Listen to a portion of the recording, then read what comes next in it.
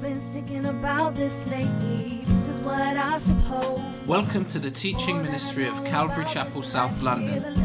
You can visit us at calvarychapelsouth.london.org. I realize you're not sitting right with me.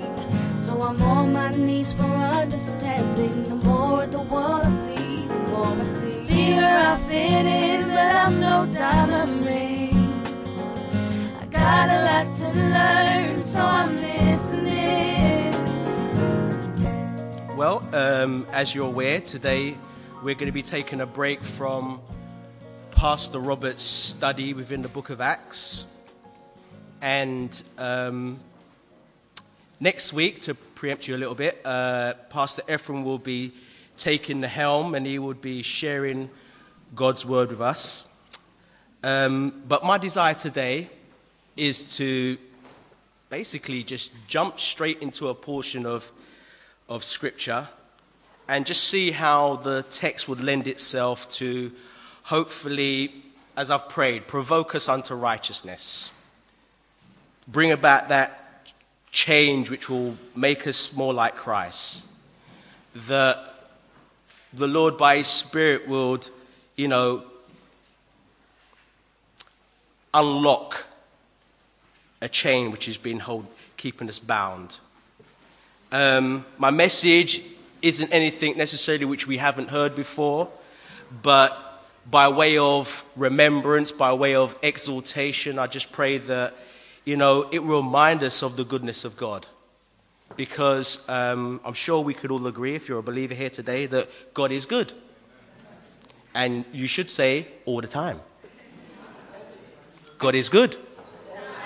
I'm with the right crowd.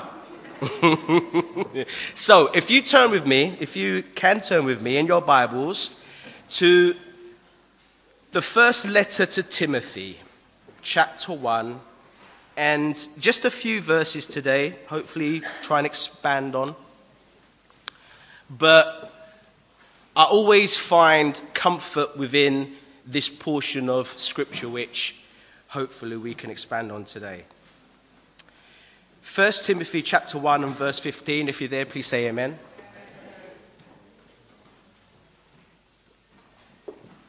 Amen. 1 Timothy chapter 1 verse 15 says, "This is a faithful saying and worthy of all acceptance, that Christ Jesus came into the world to save sinners, of whom I am chief. However, for this reason I obtained mercy, that in me first Jesus Christ might show all long-suffering as a pattern to those who are going to believe on him for everlasting life. Now, to the King eternal, immortal, invisible, to God who alone is wise, be honor and glory forever and ever. Amen." A beautiful portion of Scripture.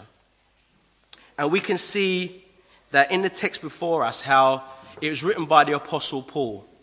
And if you're a student of the words, you'd see how Paul, with literally one master stroke, just sums up the most important message that an individual could ever hear as they journey through life.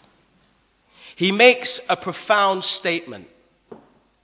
And the statement is one in which, as we look through the Scriptures, we can easily just skim over. We could just read over and go to the next verse and not realizing exactly that there's great weight in what Paul has just mentioned. You see, the Apostle Paul wrote this letter to encourage Timothy. And if you know anything about Timothy, he was a very meek type of individual, easily discouraged. He was young. He was a Gentile. And the Apostle Paul saw him as his son. And so, as a good father, he wants to encourage him in the faith. Encourage him to continue in the truth which has been revealed to him. And so he opens the letter, and in verses 3 to 5, he highlights the importance of sound doctrine. And I'm sure as we look at that, we could all see and know how important it is to have sound doctrine. Because today we are surrounded by so many belief systems which claim to be biblical Christianity, but when you actually scrutinize it and you put it under the scanner of the word, it doesn't measure up. And so Paul encourages Timothy, look, you need to have sound doctrine. He says that there are teachers who have come in who think that they're wise. They want to come and share a new thing. God's doing a new thing. Yo, watch out for those new things. What did someone say? If it's new, it isn't true. And if it's true, it isn't new. Watch out for those new things, because people are out there and they want to deceive others to suit their own gain, to meet their own needs. And so Paul writes to Timothy and says, look, be mindful of these things. From verses 6 to 11, Paul basically highlights that the law is good. Because the law is what? It's a schoolmaster to bring us unto Christ. It has its place.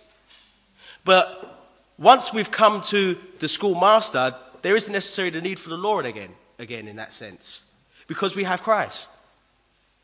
And so the law is useful and it's good if we use the law lawfully, rightly. We're not bound by the law. And so he encourages him in this. And then what happens is he's going to exhort Timothy. He's going to encourage him. He's going to charge him to take up responsibility.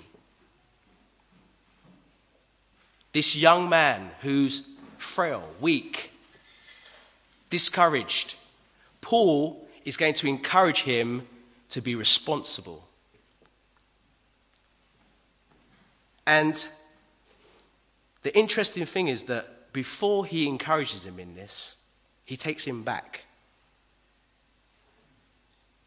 And before he says, Timothy, remember the prophecies which were said over you. Remember, those things said concerning you with the laying on of hands.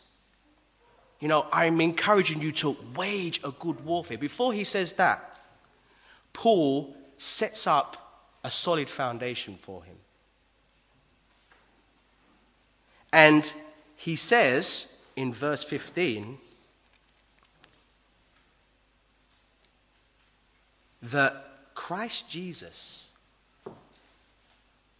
God himself, think about it, Timothy, he left his heavenly abode for a period of time, clothed himself in human flesh, and came into the world for the sole purpose of saving sinners.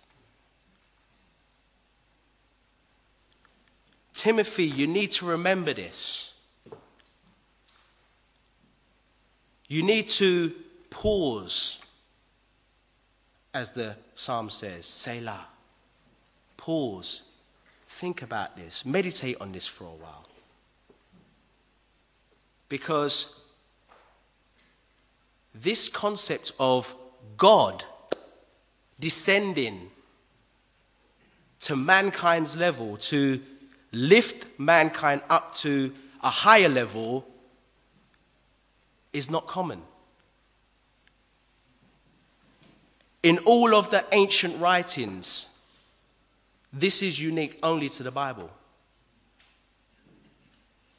It's only the Bible which carries the theme that mankind is lost, broken, and it's only God who can become a man in order to fix the situation. You won't find that in any other literature.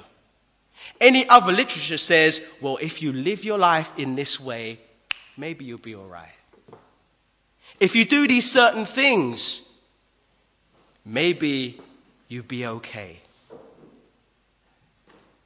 No guarantees. But the Bible says there is nothing that you can do to make it all right.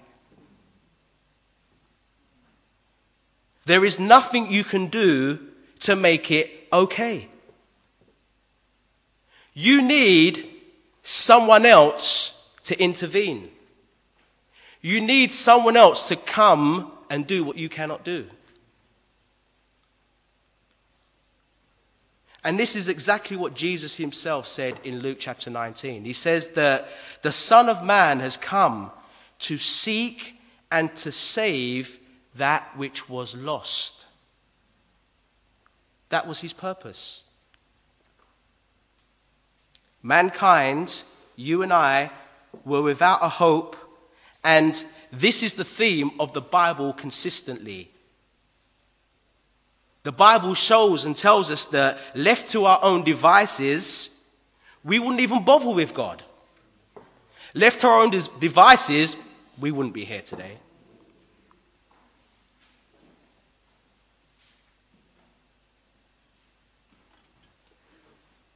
Psalm 53 and verse 3 says, every one of them has turned aside. They have together become corrupt.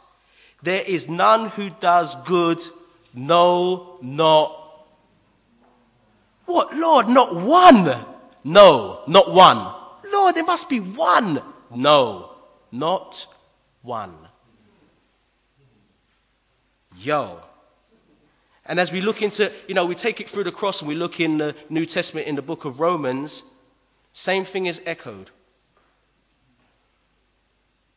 Psalm 51 and verse 5. Wow, gets deeper. We are brought forth in iniquity, and in sin we are conceived. Yo, that is our condition. So this sinful nature is hereditary. It passes from one generation to the next generation, to the next generation, to the next generation. And there is nothing, absolutely nothing we could do about it. Isaiah 53, all we like sheep have gone astray. We have turned each one to his own way. I'm not going to finish that off just yet. Romans 3, all have sinned and fall short of the glory of God. And Romans 6, it just highlights the punishment we deserve. It says, for the wages, sin pays something. The wages of sin is death. So, mankind deservedly was condemned and heading towards eternal damnation. And so, by form of encouragement, the Apostle Paul is talking to Timothy and he's emphasizing the good news. Yo, Timothy, there's good news. That's the bad news. But here's the good news, Timothy. That Christ Jesus came into the world to save you, to save me, to save humanity. And before he actually makes that profound statement, he sets it up and he adds weight to it by saying, with a premise, this is a faithful saying and worthy of all acceptance. Why is it a faithful saying? It's faithful because God himself has declared it. And God himself has declared it throughout the ages. He didn't just use some obscure person over in one corner of Israel just to say something one day and say, yeah, that's my word. Over centuries, he used people to declare this message. That God, the awesome God, As Isaiah 57 says, the high and lofty one who inhabits eternity. The one who we sing about and praise. The one who sits above the circle of the earth. The one who suspends the earth on nothing. The one who can declare a thing before it even happens and make sure it comes to pass. God himself made sure that his plans and his purposes have been recorded as a testimony for all to see.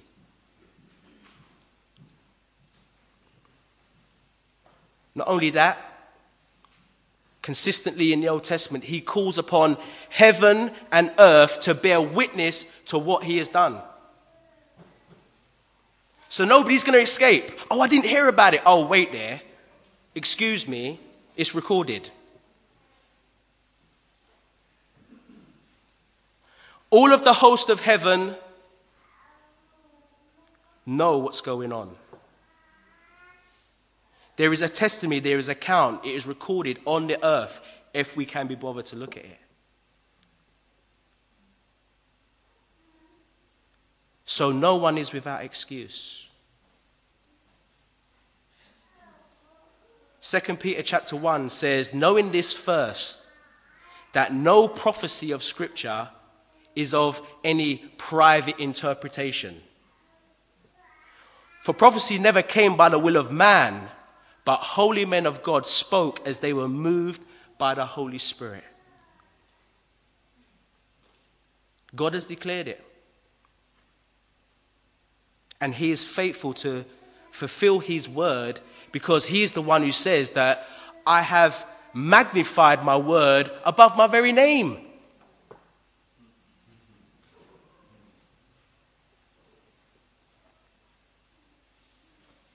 So Paul says, Timothy,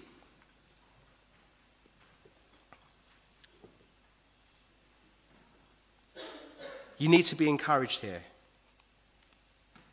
Christ Jesus came into the world to save sinners, as it has been promised.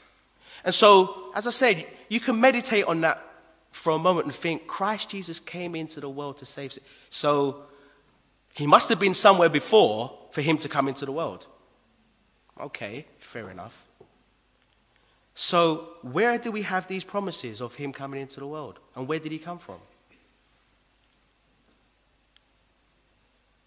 You know, going back to the book of beginnings in Genesis chapter 3, you know, we have that amazing promise in the garden that the seed of the woman would be crushing heads. But, yeah, his heel would be bruised. And we know that straight from the gate, that was a prophecy of Jesus, of God himself saying, look, get me into planet Earth. I'm coming. I'm just going to set up the right platform and the right way that I need to come in here. Genesis again. I mean, we look at the example of Noah building the ark, and it was only those in the ark who were saved. And we see that this is a picture of Jesus. It's only in him that we can be saved. Saved from a world which is doomed. And we have that promise in Genesis that, you know, he's not going to destroy the world by water again. He is the perfect picture of suffering and rejection, as we see in the life of Joseph. Because Jesus indeed paid for all the suffering of the world. As we look in Deuteronomy, we see that he is indeed the prophet that Moses said we are to look for. God himself will raise up a prophet unto you. Christ Jesus is that prophet. We look at the life of David, the great king, and we see that Christ Jesus is the greater king because his kingdom has no end. Christ is the greater temple You think about all the different temples and how they were magnificent, but Christ is the greater temple because it's in him we live and move and have our being. And so from Genesis to Revelation, you could just think about all the different examples, all the different types, all the different shadows, and see how it just speaks of Christ. It speaks of him. And so Paul is saying, Timothy, this statement is trustworthy. It's faithful. It's worthy of all acceptance because God himself has signified it. And he went to the extreme of sealing it with his own blood.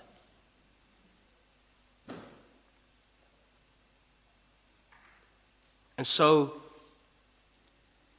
his desire is for Timothy to look back within the scriptures, to be encouraged, to see how Christ fills all in all. And then at the end of verse 15, the Apostle Paul personalizes the statement as he looks at himself through the mirror of God's word. And many say that this is what is called a hyperbole, in that Paul compared his life to his life as Saul of Tarsus, in which he was a Pharisee of Pharisees who zealously persecuted the church, thought he was doing God a favor. He compares this to the life he now has as the Apostle Paul, the apostle to the Gentiles. And as he does that, he says, the things I did, thinking I was doing God a favor, and I was persecuting his people, I am the chief of all sinners. The chief. That used to be a cuss back in it, didn't it? You chief. Chief. Still is. Chief. I haven't heard anybody call anyone a chief for a long time. Chief. Chief of sinners. And so he considers himself in that way. Others think that he was just comparing himself to the other apostles, and the fact that they literally walked with the Lord while he was out persecuting the church, and he thinks, oh my goodness, I missed it. And so he saw himself as inferior to them. Now, they're good arguments, but, as I read it, not to say my opinion is the right opinion, but I believe that it actually shows a deeper and more intimate relationship that Paul had gained on with the Lord. And I say that is because I believe that the closer that Paul got into the presence of the Lord and into a relationship with the Lord Jesus, the more he saw his sinfulness. And perhaps this is the point. Because, all of us, me included, we can all praise the Lord. We can all thank him as we do for coming into the world and saving us from our sins, calling him Saviour. But the Lord Jesus doesn't just want to be our Saviour.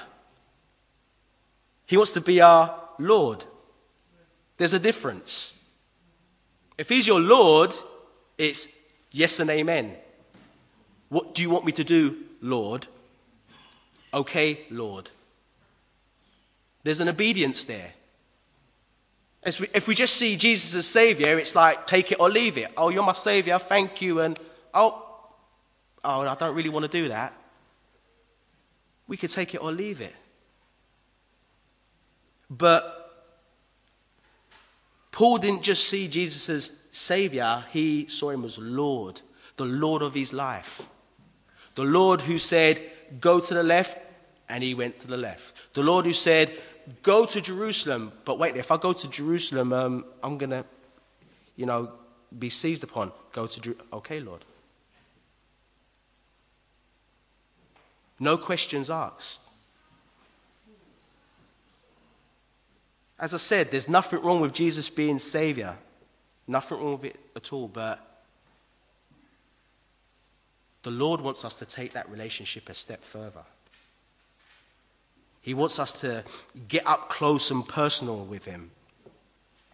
He doesn't want us to stay stagnant and stay where we are because, it's a walk, it's a journey.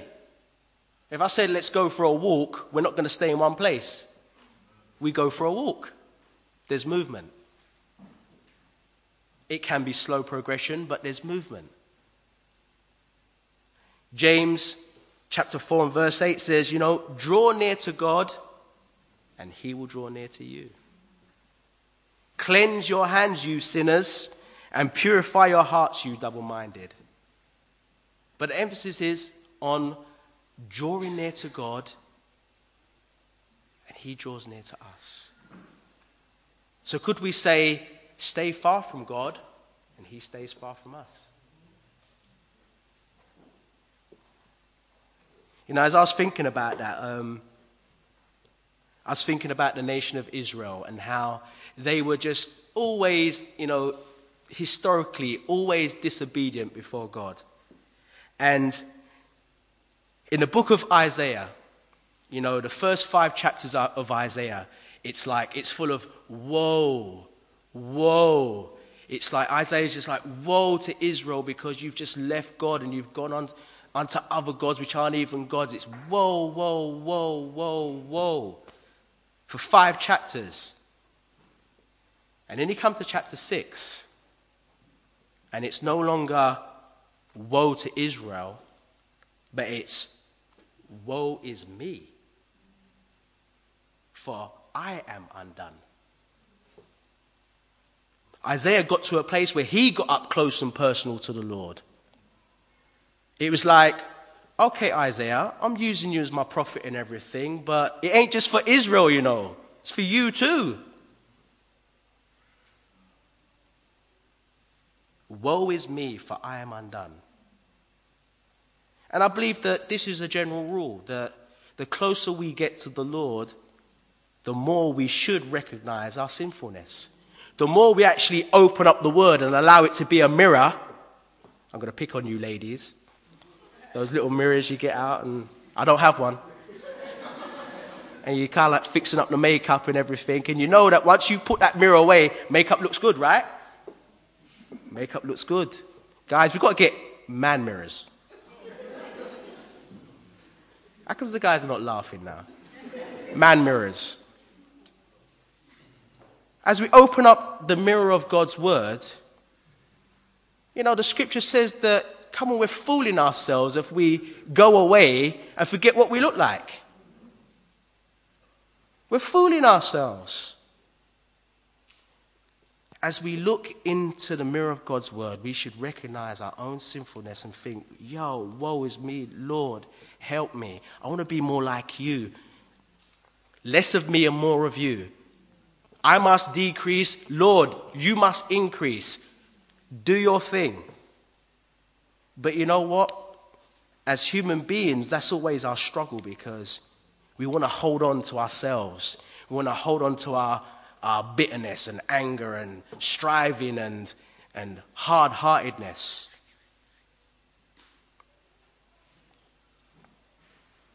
It's hard because that's how we generally are. That's how the Lord knew we were like that. That's why he had to come and intervene. But anyhow, the Apostle Paul saw himself as the chief of sinners. And, if we really are honest with ourselves, we are the same. Because we sin before God all the time, whether in thought, word, or deed.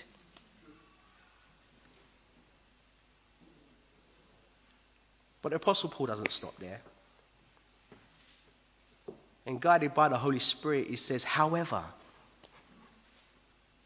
I love those words there. However, or but God. However, for this reason, I obtained mercy, that in me first Jesus Christ might show all long suffering as a pattern to those who are going to believe on him for eternal, everlasting life. See, Paul obtained mercy, and we obtain the same mercy. And what is mercy? Mercy is basically not getting what we do deserve. We deserve to be punished.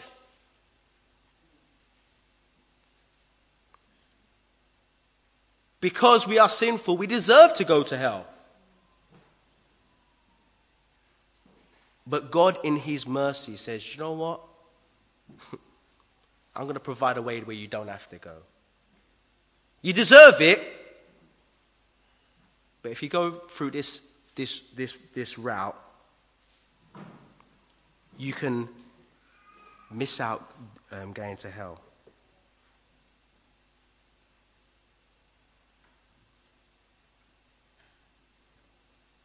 Lamentations chapter 3. Through the Lord's mercies we are not consumed, because his compassions fail not. Yo, who loves the next verse? They are new every morning. Great is your faithfulness. Wow. If the Lord's mercy was not new every morning, where would we be, eh?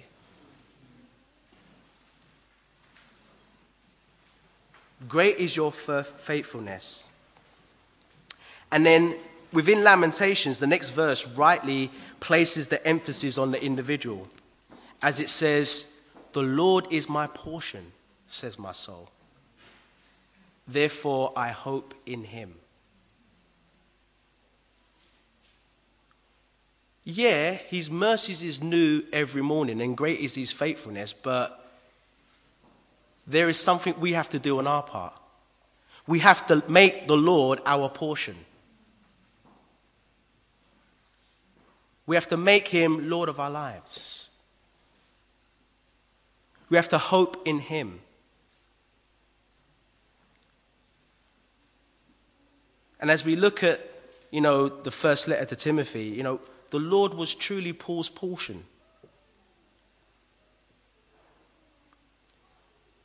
He knew that he had obtained mercy so that his life could be used as a pattern to those who are going to believe in Jesus.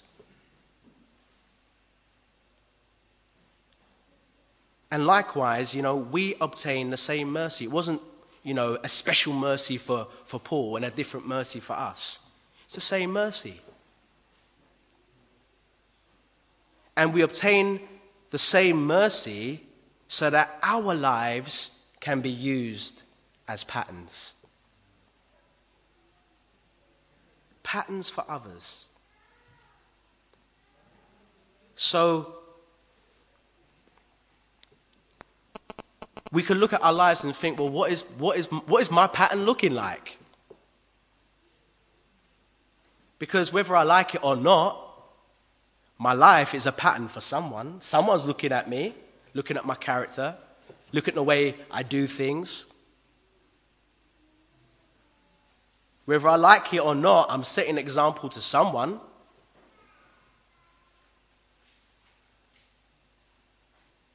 As a parent, I'm setting an example to my children. As a husband, I'm setting an example to my wife. As somebody who is employed, I'm setting an example to the people who work for me.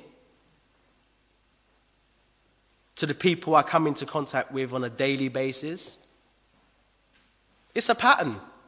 What do they see?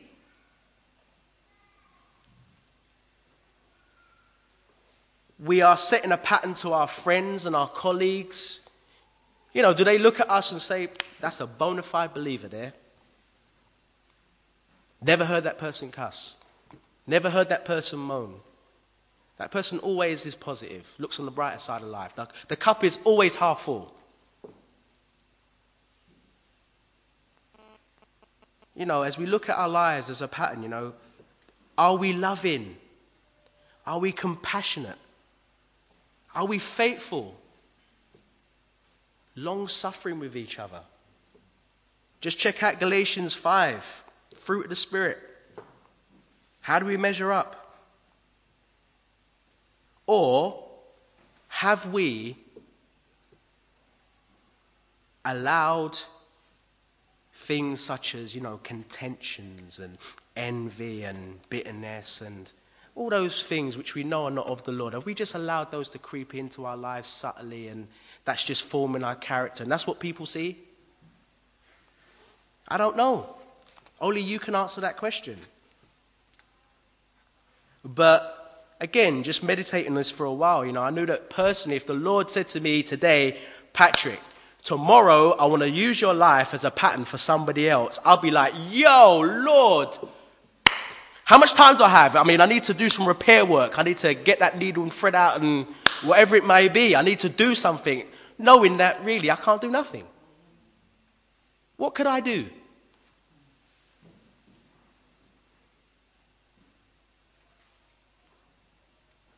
And that could be all the difference.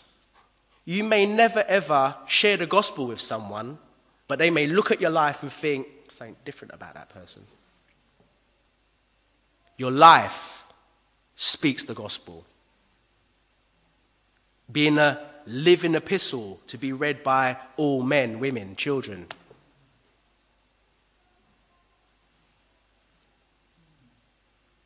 You see, the fact is, Paul's going to go on to say, Timothy, do you know what? Be encouraged. I want you to wage a good warfare. Stand firm. But could Timothy really stand firm if his life really didn't account for anything? People look at him and say, you joker, you're telling us to do one thing, but look at your life.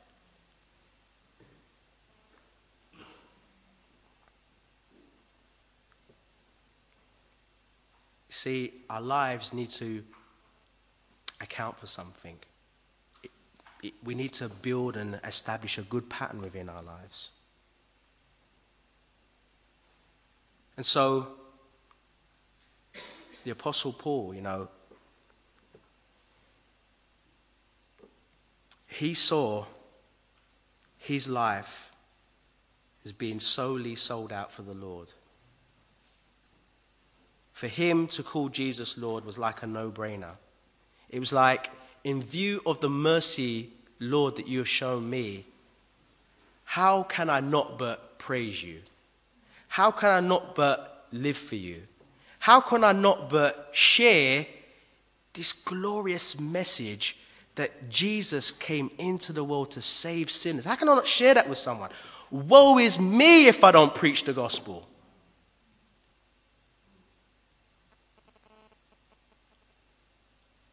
And you see, as we read this, Paul's writing, and I just get this sense that he just breaks out into praise because it's like he's overwhelmed with the mercy which has been shown to him.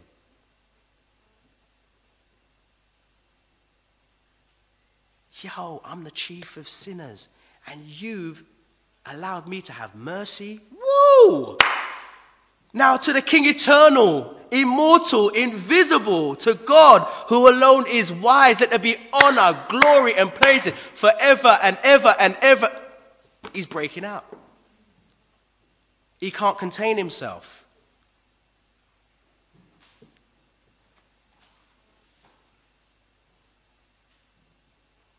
And it's funny because sometimes I think some people need to break out and not contain themselves.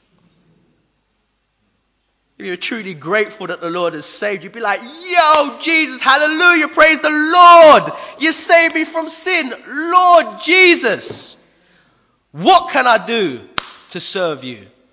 Some of you need some of that. I'm not even joking.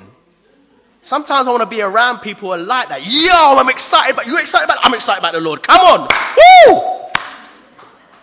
I want to get some of that apart from, oh yeah, praise the Lord, hallelujah, yeah. Had a good week? Yeah, it's been all right. Yeah, Lord speaking to, yeah, well, just been doing my devotions. We need some excitement in here. Some fire. What did Jeremiah say? Look, I don't even want to talk about you because every time I talk about you, I'm getting slapped up, I'm getting put into prison. But you know what, Lord, your word is it's like fire in my bones. Anybody got any fire in their bones right now? Well, it ain't just for now, it's for when you actually leave here and the service is finished. I'm going to get the view cam and put it on you and see if there's any fire in your bones.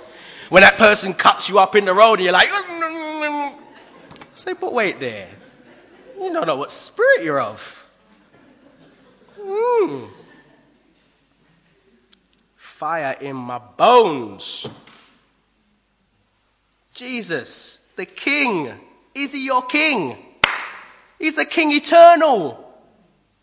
What does that mean? He's eternal. Immortal, invisible. God alone who is wise. Speak to Job. Job, you're telling me what I should be doing. Where were you when I flung the world into existence? Who are you?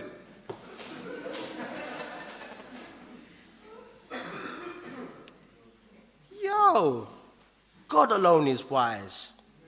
I have to be someone wise, because if I had this plan of redemption, I would have messed it up a long time ago. The way the Bible just fits and knits and everything just knits together. It's boom. It's beautiful.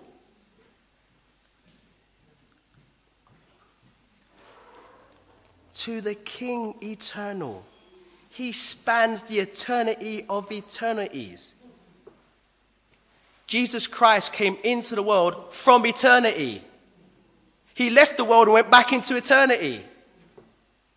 We just know this thing called time. Time's going to stop. But he will still be the King eternal. Never ceasing to exist. Continuous present one. I am what I am. Ooh.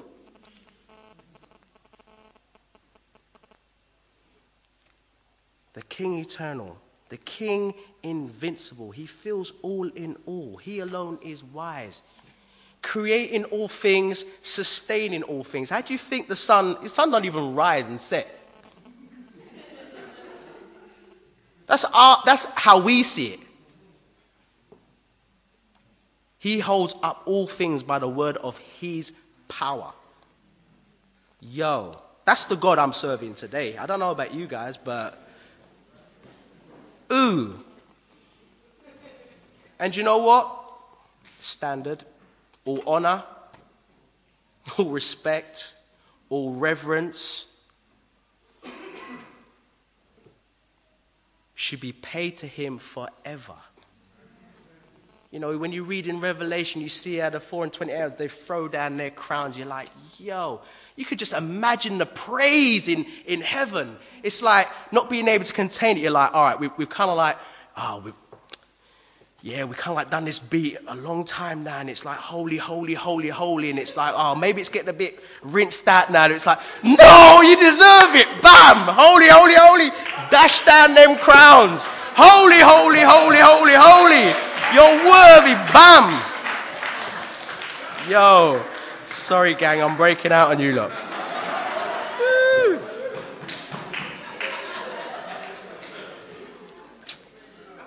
Lord, help us. We need your help, Lord. We're jokers. I'm a joker. But the Lord is faithful. He is faithful. Honor and respect. If President Obama came in here, we'd be like, oh, President Obama. He is King of Kings. You pale into insignificance, Mr. Obama, President Obama. My goodness. Yo, we got to live like that, guys. We got to live like he's the King eternal. He's our King. He's our Lord. Yes and amen, Lord.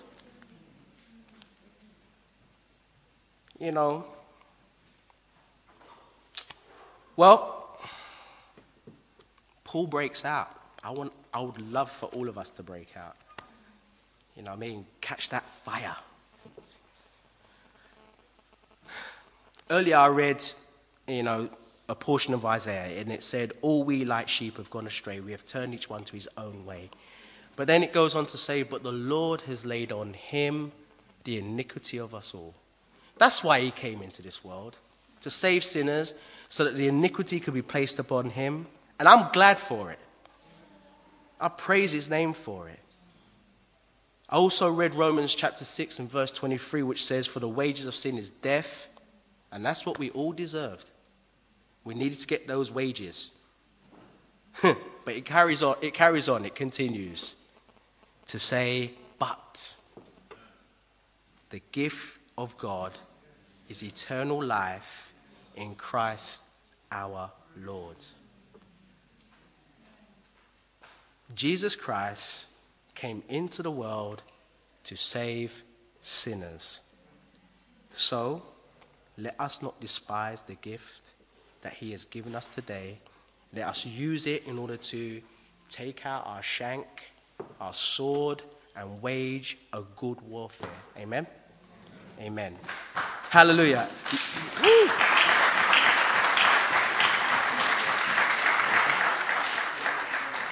Well, Becky's going to come and share one more song with us. But as she does that, let's just pray. Lord Jesus, Lord,